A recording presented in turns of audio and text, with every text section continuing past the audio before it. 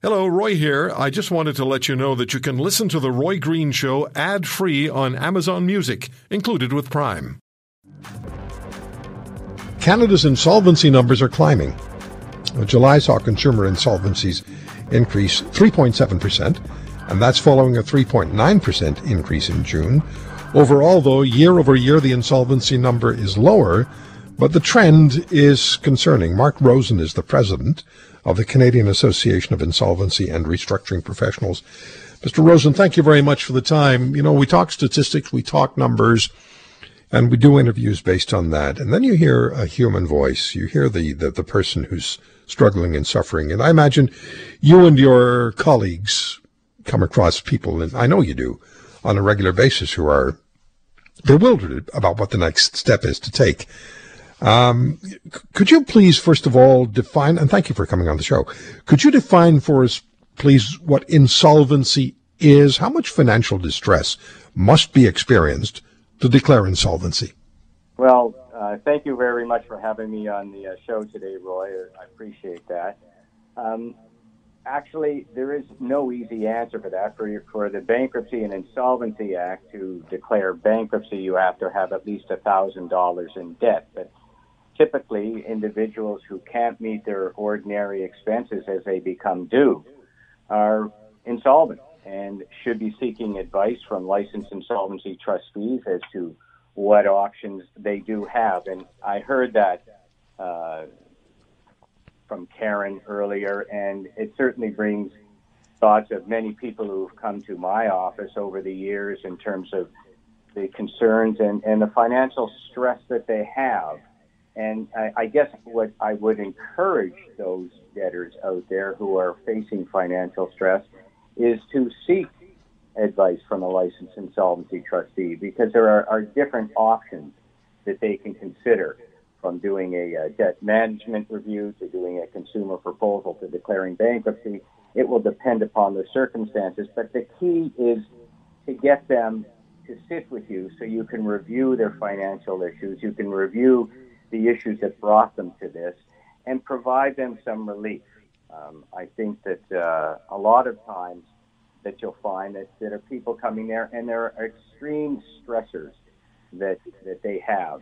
Financial stress brings to family stress, brings to other problems, and they don't know where to turn. And that's why my advice is to seek this advice from a licensed insolvency trustee. Okay. Let me ask you this, and you've mentioned some of the options that are available. What are the consequences to a person when he or she has declared insolvency, when bankruptcy is declared? What happens? Well, certainly when a bankruptcy is declared, there is an effect on their credit and their credit rating. And there's also an effect on their credit rating when they make a proposal. There's an effect on your credit rating if you cannot pay your debts as they ordinarily become due and you fall into arrears with a number of creditors. And certainly making an assignment under the Bankruptcy and Insolvency Act will have an effect. But I would say to you, what is the effect, and the question I would have, or what is the effect on the individual if they do not seek this relief? You can always rebound and become more creditworthy over the period of time, but digging a deeper hole or sticking your head in the sand so that, you feel that, oh my God, I'm going to lose my credit, I'm going to lose my credit cards. Well, at the end of the day, you're not going to have those credit cards, and you're simply going to have more debt, and eventually the hole's going to get much bigger. Yeah, it's very concerning to hear the numbers that 49% of Canadians, that's half the population, and this was before the pandemic, 49% of Canadians within $200 of not being able to pay their bills at the end of the month. So then I look at your numbers on Wednesday, the CARPS numbers, and you show consumer insolvency in Canada in July up 3.7%. A month earlier in June, insolvency up 3.9%. Before we look at the year over year, what does that mean? How many people are we talking about when we're talking 3.7 to 3.9% increase in insolvencies? We're not talking, if you look at the pure numbers that come out of the statistics in the report from the Office of the Superintendent of Bankruptcy, the pure numbers are not large. For example, if you were looking at Prince Edward Island, which had a 41.7% increase month over month, you might be talking 3 or 4 individuals.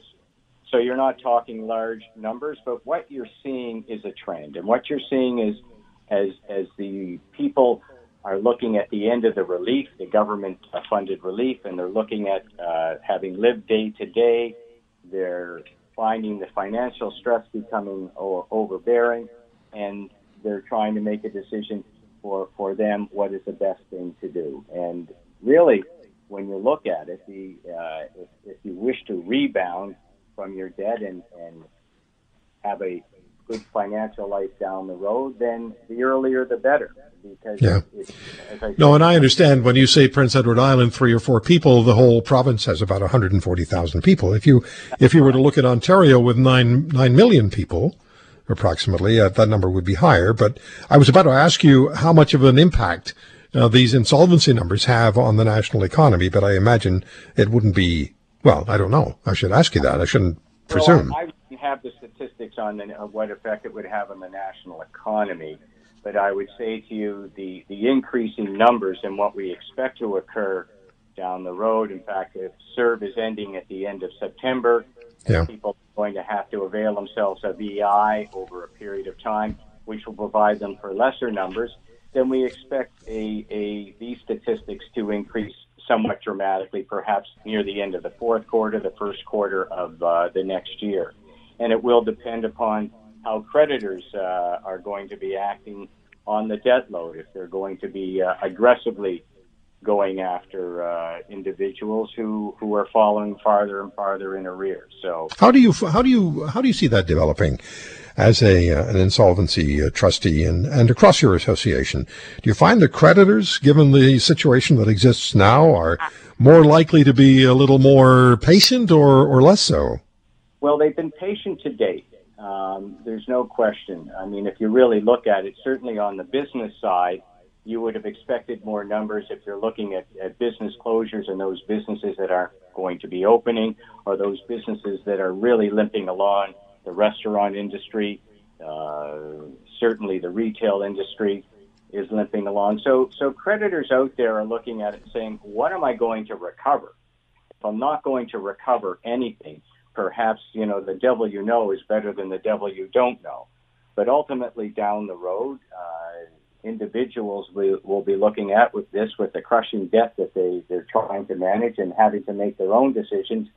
I would think that in line of that we're looking at perhaps more proposals, consumer proposals or debt management proposals, more acceptable to creditors as they try to get some recovery. Bankruptcy normally, and certainly consumer bankruptcy, does not provide them much of a percentage recovery on their debt. And, of course, these are the same creditors that are suffering on their own.